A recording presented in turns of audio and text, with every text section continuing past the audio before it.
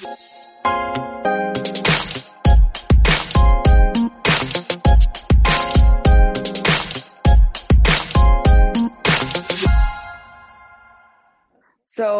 for me, the easiest way was through house hacking, which a lot of Mhm. people, it was a foreign concept to me, 2 years ago. And it was the easiest way that I saw how to get involved. I just didn't know that that's what it was called. So it's basically just buying your first house, like your primary residence, and buying a duplex or a house that you can rent out rooms in. Something that, you know, you can make some money while you're also putting down a low down payment on a house, for your first primary residence. Because a lot of times, for me, it was a little different. I kind of messed up with the bank, but a lot of times you can get an FHA loan, like a first time homeowners loan, which is, 0% to like 5% down. So could be very, very little, depending on where you're at, what kind of properties you're looking for. So really, it doesn't take a lot of money to get started. And, Mhm. that's a big misconception I think that a lot of people have when it comes to real estate.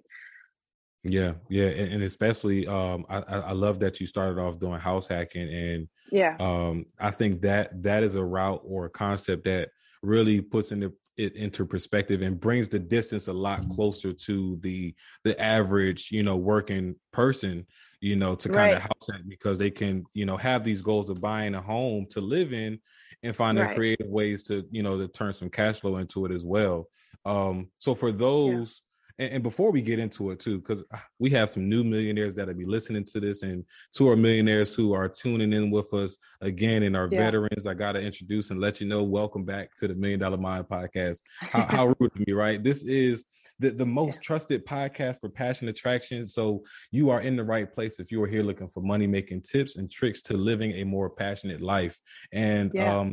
of course, we're going to talk about, Hannah, the fact that you have been able to tap into real estate and the other things that you're doing. How has real estate helped you, be able to spend more time on doing more passionate work and doing things that you enjoy and spending your time with the people you enjoy spending your time with?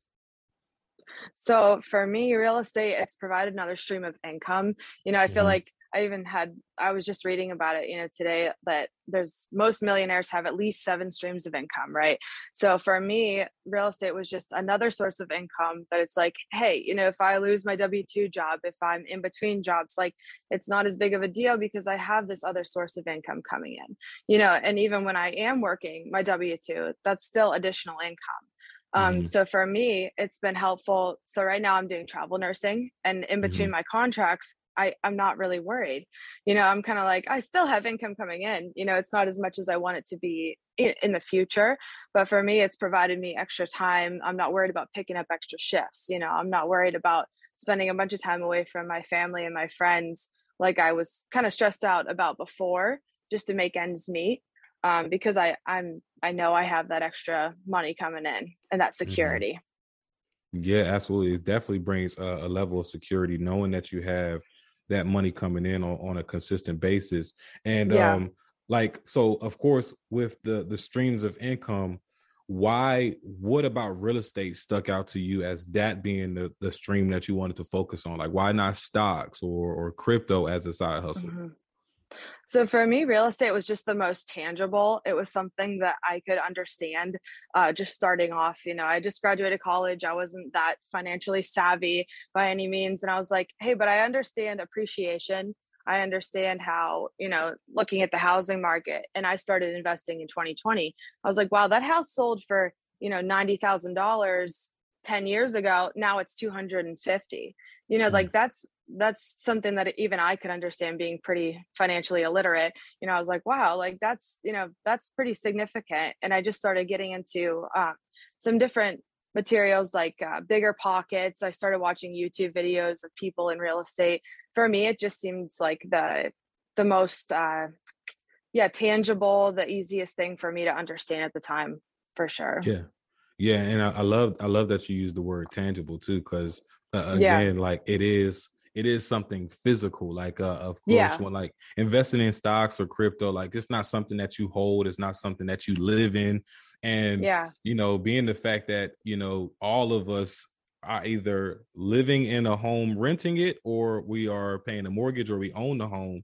Like Yeah. if you pay close enough attention, you can understand real estate. You can just look and Right. see that your neighbor has lived in their property for like 10 years, and then all of a sudden they sold it, and it's like what they sold it for compared to where, you know, you bought your home for. It's like if you just pay enough Yeah. attention, you can get a very basic understanding even without, you know, diving into the books. And again, like you said, like it's just with social media and even YouTube University, it's even more resources Yeah. out there for people to get even more of a better understanding on it as well.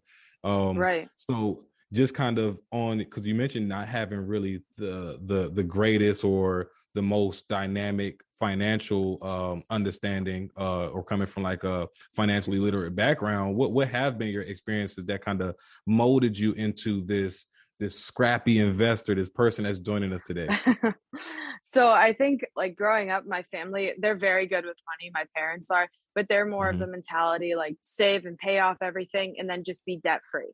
You know, that was Mhm. always their mentality. So that's just kind of what I thought growing up, like, oh, that's what I'm going to do too. I'm going to work and, you know, retire at 65. And like, that's going to be that's just my life. Like, that's the only option there is. But I think being presented with like, oh, hey, you could have more time to yourself to pursue your passions. And I think for me, realizing that like nursing is not something I want to do forever was also like, okay, well, I gotta find something else to do. You know, I gotta be a little scrappy. Gotta start looking at some different opportunities, just to be able to, yeah, pursue fitness. Like that's a huge passion of mine. You know, being able to be free to do that and not be worried about work all the time. That's definitely something that attracted me to it. Yeah, yeah. And how has like, I do want to touch on that mindset and that mental shift in that piece as well, because how has just you being able to create these extra streams of income and not having to, you know, put yourself in a position where you have to pick up more shifts, being able to now Hmm. put more focus on your physical fitness and your physical health as well. Like how has, you know, how have you noticed your mindset changing, or just you being in a more positive, self-loving environment, you know, now that you're able to create these opportunities for yourself?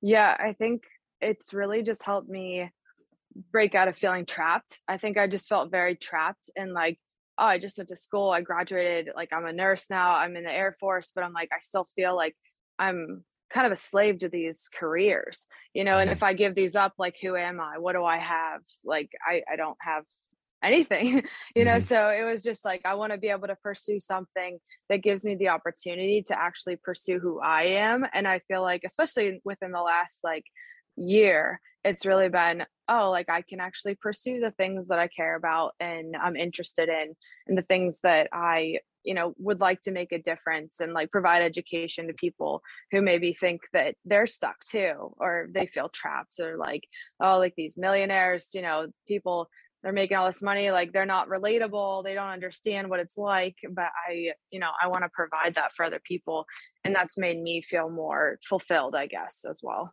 Yeah, and I'm glad that you brought that up too, because that's literally why I even created the platform, and Yeah.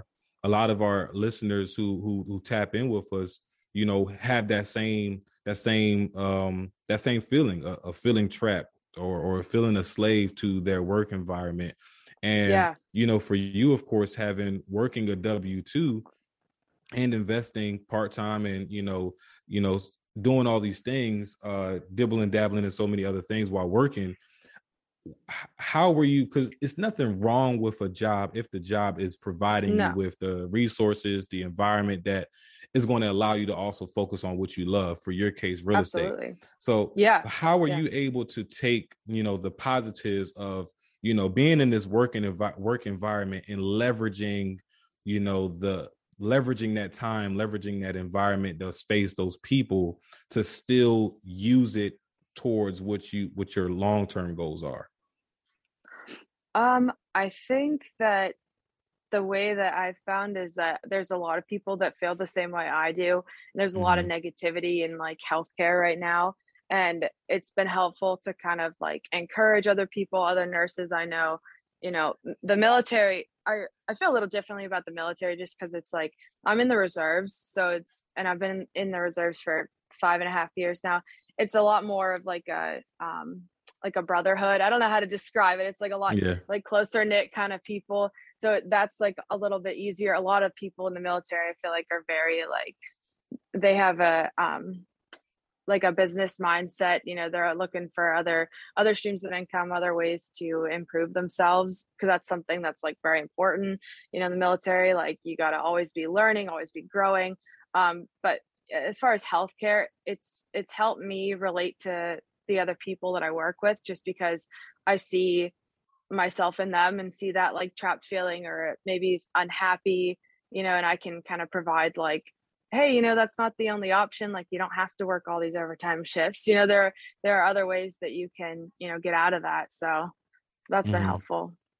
What do you say? What do you think would be some advice for someone who is, maybe in healthcare or not in healthcare, but just in Yeah. general, feeling trapped in their W-2 and just um not really knowing how to shift that mindset in a more positive light to still focus on more passionate, fulfilling things? What would be some advice that you would give them? I think just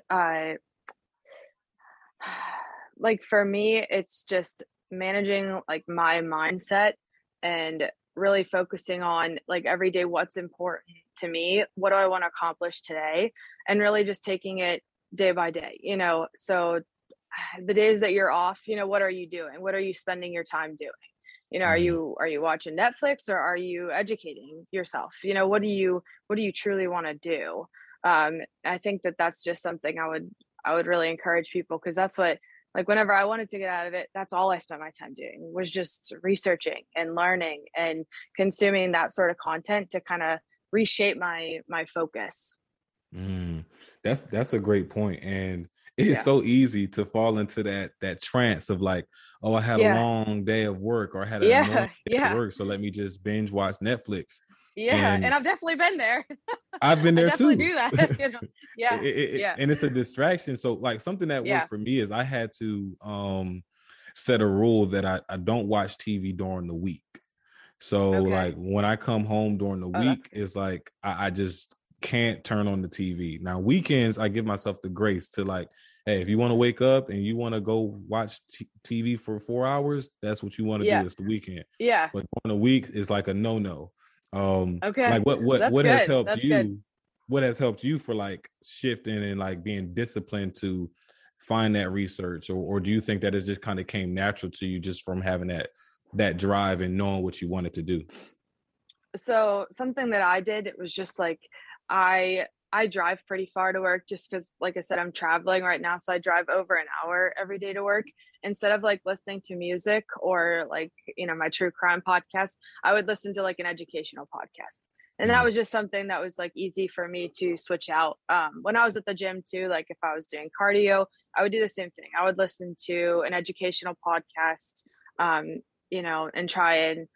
try and use that time that I'm already doing something else, that I can just start to educate myself. Just something really easy that I could, just turn on and be like, I'm not even going to think about it. I'm not listening to music. I'm not listening to true crime. I'm gonna educate myself while I have this time right now. yeah, yeah. I like that. I like that option as well. I'm starting to do the same. Yeah. Like Okay. again, Yeah.